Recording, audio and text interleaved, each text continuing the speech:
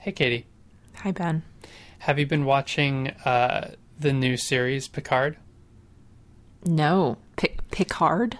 Picard, yeah. Like, is this a Star Trek something? Yeah, like Captain Picard. Well, anyway, I mean, this is a long and winding and strange intro that just brings me to mentioning Star Trek because I love it so much. But we're actually going to cut yourself a break.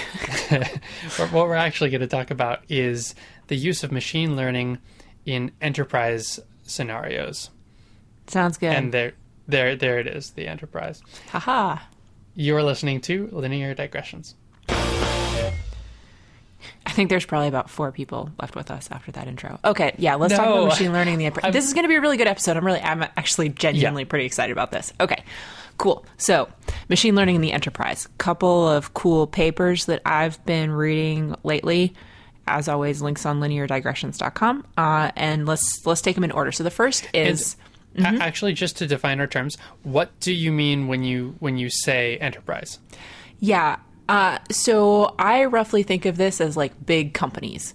And I know that that's not super well defined, but I think it's sort of like, imagine that you're a big grown-up company that's subject to, like, I don't know, you've got a real legal team that enforces stuff at your company. You've got a risk management department. You've got accounting full of accountants who care. Your IT and security teams are fully staffed and care about managing your company. So it's not super strictly defined here, but it's sort of like big grown-up companies that need big grown-up software to run their big grown-up processes, and that there are certain requirements then that follow from that, if you are in the software space or really want to be interacting with these kinds of companies at all in most capacities, then you need to kind of have everything together. And so it's thinking about, all right, we've got these big established companies that have their processes and their rules and their procedures. What happens when you introduce machine learning into this mix? Right. Yeah, because if you have a big, mature adult company that's been doing things a certain way for a really long time, it's probably more difficult to introduce new things, especially new, large, important things like machine learning that will definitely disrupt the way that things are currently done, and for the better if they're embraced. Yeah, and nonetheless, though, exactly like you said, these companies are eager to plug machine learning into these processes and be using their data for machine learning models that are going to help them make decisions, potentially at a very large scale or in an automated way. So we have this but machine learning, let me step back here for a second. Machine learning is primarily has a set of software packages, internal practices, kind of infrastructure built around it that has come a long way, but still has a ways to go in terms of the level of maturity that is required for it to be like really integrated into the processes of these organizations. So that's what we're going to talk about today, is thinking through what are some of the biggest gaps between what machine learning can offer right now in terms of that infrastructure and what the needs and expectations of those enterprise organizations are. Got it. That sounds good. Cool. So if we were to break apart machine learning into a few big general areas, I'm kind of stealing from the paper here, but I personally agree with it. It would say that there's the notion of model training and optimization, which generally there are pretty good tools around that, like scikit-learn, Caret, if you use R, like there's good libraries and good infrastructural support for training machine learning models. The second thing that happens once you have a machine learning model trained is you need to score it. And this is a place where I think the field has come a long way more recently, so that there's production level support for scoring machine learning models so that you can say, put it behind an API endpoint and you can hit it with some other service. There's SLAs and uptime guarantees around that endpoint so that, it doesn't just go down unexpectedly. That's something that would be a problem when you're in production in an enterprise, for example. So scoring there's probably still some ways to go, but scoring is not the biggest gap anymore. The big gap is around, how would I call this exactly? Maybe governance. So governance includes things like, how do we secure our models? How do we manage and version our models? How do we control who has access or permission to those models, if they need to be secured and isolated and controlled? How do we roll over to new versions of the models in a way that doesn't disrupt their service to all the people who are using them? So this is the kind of stuff that's involved in, say, managing data or managing software at an enterprise scale, but there's not great tools for machine learning here. Yeah, I was gonna bring it exactly there, because this is an area that, so I'm a software developer. It's an area that's pretty mature in software development. You've got version control with different repos that's hosted in a certain way. You've got testing architectures and everything that can run on server environments. You could just check in on them with the dashboard. You've got rolling out versions. You can roll back if something's wrong with the new version. There's access control. So basically all of the things that you just listed are solved problems in the software space. And I'm not as familiar exactly with the data and database space, but to at least a similar degree are solved problems there too. Yeah. So in the database space, it's totally the same. So slightly different set of questions that you might have or problems that you want to solve, but it's like, who can you part of it is discovery. Can you find what data is available? Like, are there good tools for serving up all the data that's available to you? Can you figure out which ones you have access to, and do you actually have access to them and not to the ones you're not supposed to have?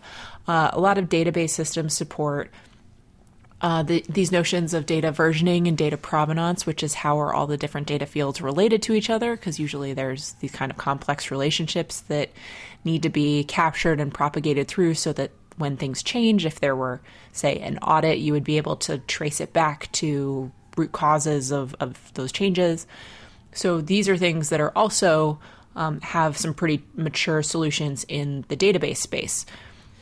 Interesting. So when I think of machine learning, I kind of think of two pieces. There's the model itself, and then there's the data that goes into the model. So the data that goes into the model is either coming in through a service or is perhaps already stored in a database. So are we talking about governance specifically around the models themselves? We're talking about all of it. We're talking about the way that this paper breaks it down. It's called Cloudy with a High Chance of Database Management Systems, DBMS, a 10-year prediction for enterprise-grade ML. So this is still talking about, where things are going to be maybe in 10 years. They're not there yet, but these folks at Microsoft primarily are thinking a lot about where it might be going. So one of the things they point out is that what is a model? Well, a good way to think about it is a model is a software artifact that's derived from data. So both the kind of model, the software part of the model, like what was the scikit-learn version that I used to train this, and what were the hyperparameters that I put into my training command, and what other pre-processing steps did I have before that? You have to keep all of that in order. And then there's also the data that you actually use to train the model, and you have to keep all of that data under control in order to be able to say that you really are managing the entire machine learning model in that vision, Right, that makes sense. And one thing that I thought was an interesting point here is that in enterprises, a lot of the enterprise companies that want to introduce machine learning into their processes, into their systems, they're not companies that necessarily have tons and tons of institutional support for their data scientists. They might not have gigantic data science teams. If they do, those data scientists might not be able to get their needs prioritized by, say, the IT people or the software people. But instead, a lot of times the skills that are valued in those the data science teams in enterprises is like understanding the domain in which the company is operating. Like if you're the data scientist at, I don't know, Walmart, really understanding large scale retail is probably where, what you've been hired for, or what you're getting a lot of kind of encouragement from your system, from your colleagues to understand a lot about retail. That means that you're probably not spending tons and tons of your time thinking about stuff like, how am I going to build a data versioning system? So it's in this weird spot where the data scientists who are in these large enterprise organizations, in some ways they have the highest need with respect to like really high grade data and machine learning model management systems, but they're comparatively poorly resourced to actually build it or create it themselves because, they're not Google, they're not Netflix. These are not companies that are data science or software or technology first. Instead, the data science, the software, the technology, it serves this other purpose. That's really interesting. I hadn't ever thought of it that way in terms of because they're enterprise and because they probably didn't start off with a strong data science prioritization, and maybe that'll be different for enterprise of 50 years from now. But because they didn't start off with that, and because they now have to integrate this new, technology, ML, and all of these new people, data scientists, I hadn't considered that those people would be under-resourced in perhaps a lot of ways. Yeah, so there's a lot of need that is being identified here for like thinking through, okay, what are the long-term needs? What's the long-term infrastructure or problems that machine learning needs to be thinking about right now in order for machine learning to reach its full potential in enterprise organizations in the next 10 years? Again, that's kind of the premise of the paper. And so that takes us to the forecast is, as I said from the title of the paper, cloudy with a high chance of database management systems. This kind of brings us to the second paper, which I think has some overlap in the authors list, which is thinking through, okay, if we want to have machine learning in the enterprise, and enterprises right now use databases to manage their data, and those databases seem to, generally address most of the major needs of enterprises. They have very widespread adoption and all this kind of stuff. Then is there a way that we can take the machine learning model into the database so that some of this high level, management, access control, version control, all of the sort of stuff that you get for free on your data when you have it in a database, in like a professionally managed database management system, that all of that would also potentially apply to the model if the model's inside the database? That is such a strange idea to me. Because intuitively, I think of, like, you've kind of got two things. You've got data, which is not executed, it's used. And then there's code, which is executed. And I guess something like a trained ML model is kind of in between, actually, because like you said, it's an artifact of the data. I don't think it would have ever occurred to me to solve this problem by just shoving the ML model into the database. Well, and it's not totally trivial to figure out how you would do that, right? Like, yeah, you query the database using SQL, structured query language, and there's kind of a certain set of conventions, and there's, at least for me, a certain way that my brain works when I'm thinking about writing a SQL query. And then, like you said, when I'm writing a machine learning model, my brain is kind of working in a different way, and I'm using a different programming language. There's different conventions that I'm following. There's different libraries that I'm using. So these are two systems that have not been designed to fit together particularly well. And so a lot of times what data scientists are doing right now is they'll have these strings of scripts, or they'll have modules in a workflow that are bouncing back and forth between the two systems and trying to take advantage of some functionality in one system and then pipe it over to another system for a different set of functionality, and back and forth, and coming up with these kind of long, complicated pipelines. And so, the idea of trying to put all of this together, like what does that look like if we wanted to push this all just into a database? So it makes sense that it doesn't make sense because it's not something that's particularly been solved before. But this brings us to the second paper. It's called Extending Relational Query Processing with Machine Learning Inference.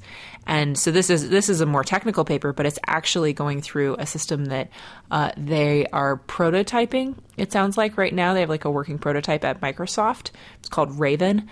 And it's a system that allows you to package together SQL and machine learning model, like a scikit-learn, like regressor or a neural net or whatever, all together in one piece that can be executed within a database runtime. Oh, interesting. So not just stored in the database, but also executed alongside the database queries. Yeah. So when you're working in the database queries, what you're doing is you're mostly manipulating what's called relational algebra. That's like the term for kind of the rules for writing SQL queries. And when you're working with a machine learning model, a lot of times what you're working with is linear algebra, which is matrices and vectors and multiplying them by each other. And so these are kind of two different systems that think about, one of them is based more around like set theory and one branch of mathematics, if you want to think about it that way, like the SQL database stuff. And then machine learning and linear algebra, different systems. So what they needed to think through was what's a way that you can bring both of these two types of algebra together in a system that can deal with both of them. And what they do is, well, it's actually it's got some complexity to it, and we probably won't go into all the complexity here. But they've built this system that's rests around this notion of what they call an intermediate representation, or IR. So the intermediate representation is this representation of imagine you have a pipeline. So it's got some SQL stuff at the beginning where you're manipulating data. Maybe there's some, if let's say you're implementing it using scikit-learn, like you might have to do like a one-hot encoding a feature, or you might have other kinds of feature transformations. Those steps in the pipeline then terminate in a, let's say, a decision tree or a linear regressor or linear classifier or something. Mm-hmm. So the intermediate representation is a way of representing all of the steps in that pipeline in one coherent place. So you've got relational algebra coming in, SQL stuff. You've got linear algebra coming in. There might be some, like the one-hot encoding, you might need some actual special implementation stuff to handle some of that if it can't be handled nicely in either relational or linear algebra. So the intermediate representation, long story short, is where a lot of the kind of complexity of balancing and optimizing and getting all of these pieces working together, that's where that happens. And then once you get it into that intermediate representation and optimized, then it can be packaged up and executed in, it sounds like there's kind of a special version of a SQL Server database that they've adapted so that it can support like a larger set of rules, like a larger set of queries or something, if you like. And so then you pass the intermediate representation like into that special SQL Server that's got this larger functionality.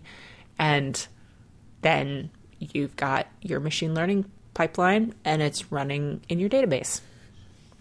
That's pretty crazy. So you have increased complexity around that intermediate representation and the way that the database actually executes all of this code, and it's got things that it's trying to optimize for and balancing those things together. But the things that you gain are basically getting all of the stuff that you want for your ML model for free from what you've already figured out for your database. And if you're an enterprise company, you've already figured that stuff out for your database, and if all your ML stuff plugs into that same system in a fairly intuitive way, then you don't need to train up new people in terms of the way that you operationalize, configure. You don't have the added complexity of having two systems of permissions, one for your models, one for your data. That coalescing together is, it seems really valuable, especially for enterprise companies. Yeah, I think that's the goal. So these papers that I was reading were not layering in then all of that meta database management stuff. Instead, it's just proving that from a technical perspective, like, we can make these two systems play nice inside the same runtime together. I think figuring out how to have a good user experience while you layer on all of that extra stuff is probably something that they're still working on. So this is not like you can go out and buy it off the shelf right now, from what I understand. This is longer term stuff. But yeah, I think that's the long term vision, as we were saying in the first part of the show, that on, say, the 10-year time scale, these are things that probably need to happen. Like, you need to figure out how to bring machine learning into this database system, think about what that might look like. And they've demonstrated by building Raven here and proving that it works reasonably well, that that's technically feasible. And so, there's non-trivial amounts of work still to be figured out how to, like, productionalize this, but the big technical proof of concept is documented in this paper. Yeah. I'm really glad we did this episode. I didn't know any of this going into the episode. These moments where, so I'll just speak for myself. I'll say that when I have these moments where I hear about two things that I think of as fundamentally different or fundamentally separate, or, oil and water, and I hear about some methodology or strategy for combining them or making them the same in some way, or putting one inside the other, it's kind of a cool feeling to feel that, like, ew, yuck, that's gross. But then to actually explore it and to see the ways in which it actually makes more sense than it intuitively feels like it would. And from my own experience as a front-end web developer, I had that moment with CSS and JavaScript. So CSS is the language that tells the website how to display things, like your sidebar is on the left or the right, your sidebar is this big, your background color is this, or whatever.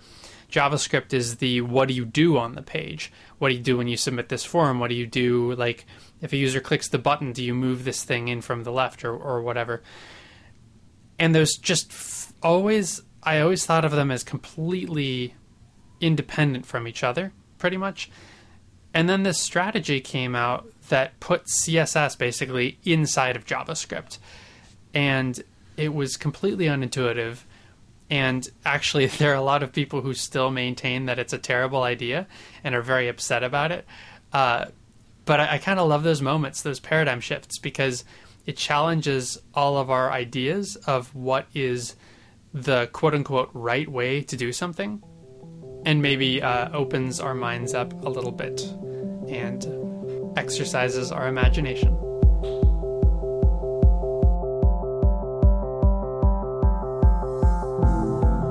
Linear Digressions is a Creative Commons endeavor, which means you can share or use it any way you like. Just tell them we said hi. To find out more about this or any other episode of Linear Digressions, go to lineardigressions.com. And if you like this podcast, go ahead and leave us a review on iTunes so other people get to listen to this content too. You can always get in touch with either of us. Our emails are ben@lineardigressions.com and katie@lineardigressions.com in case you have comments or suggestions for future shows. You can tweet us at lindigressions. Thank you for joining us, and we'll see you next time.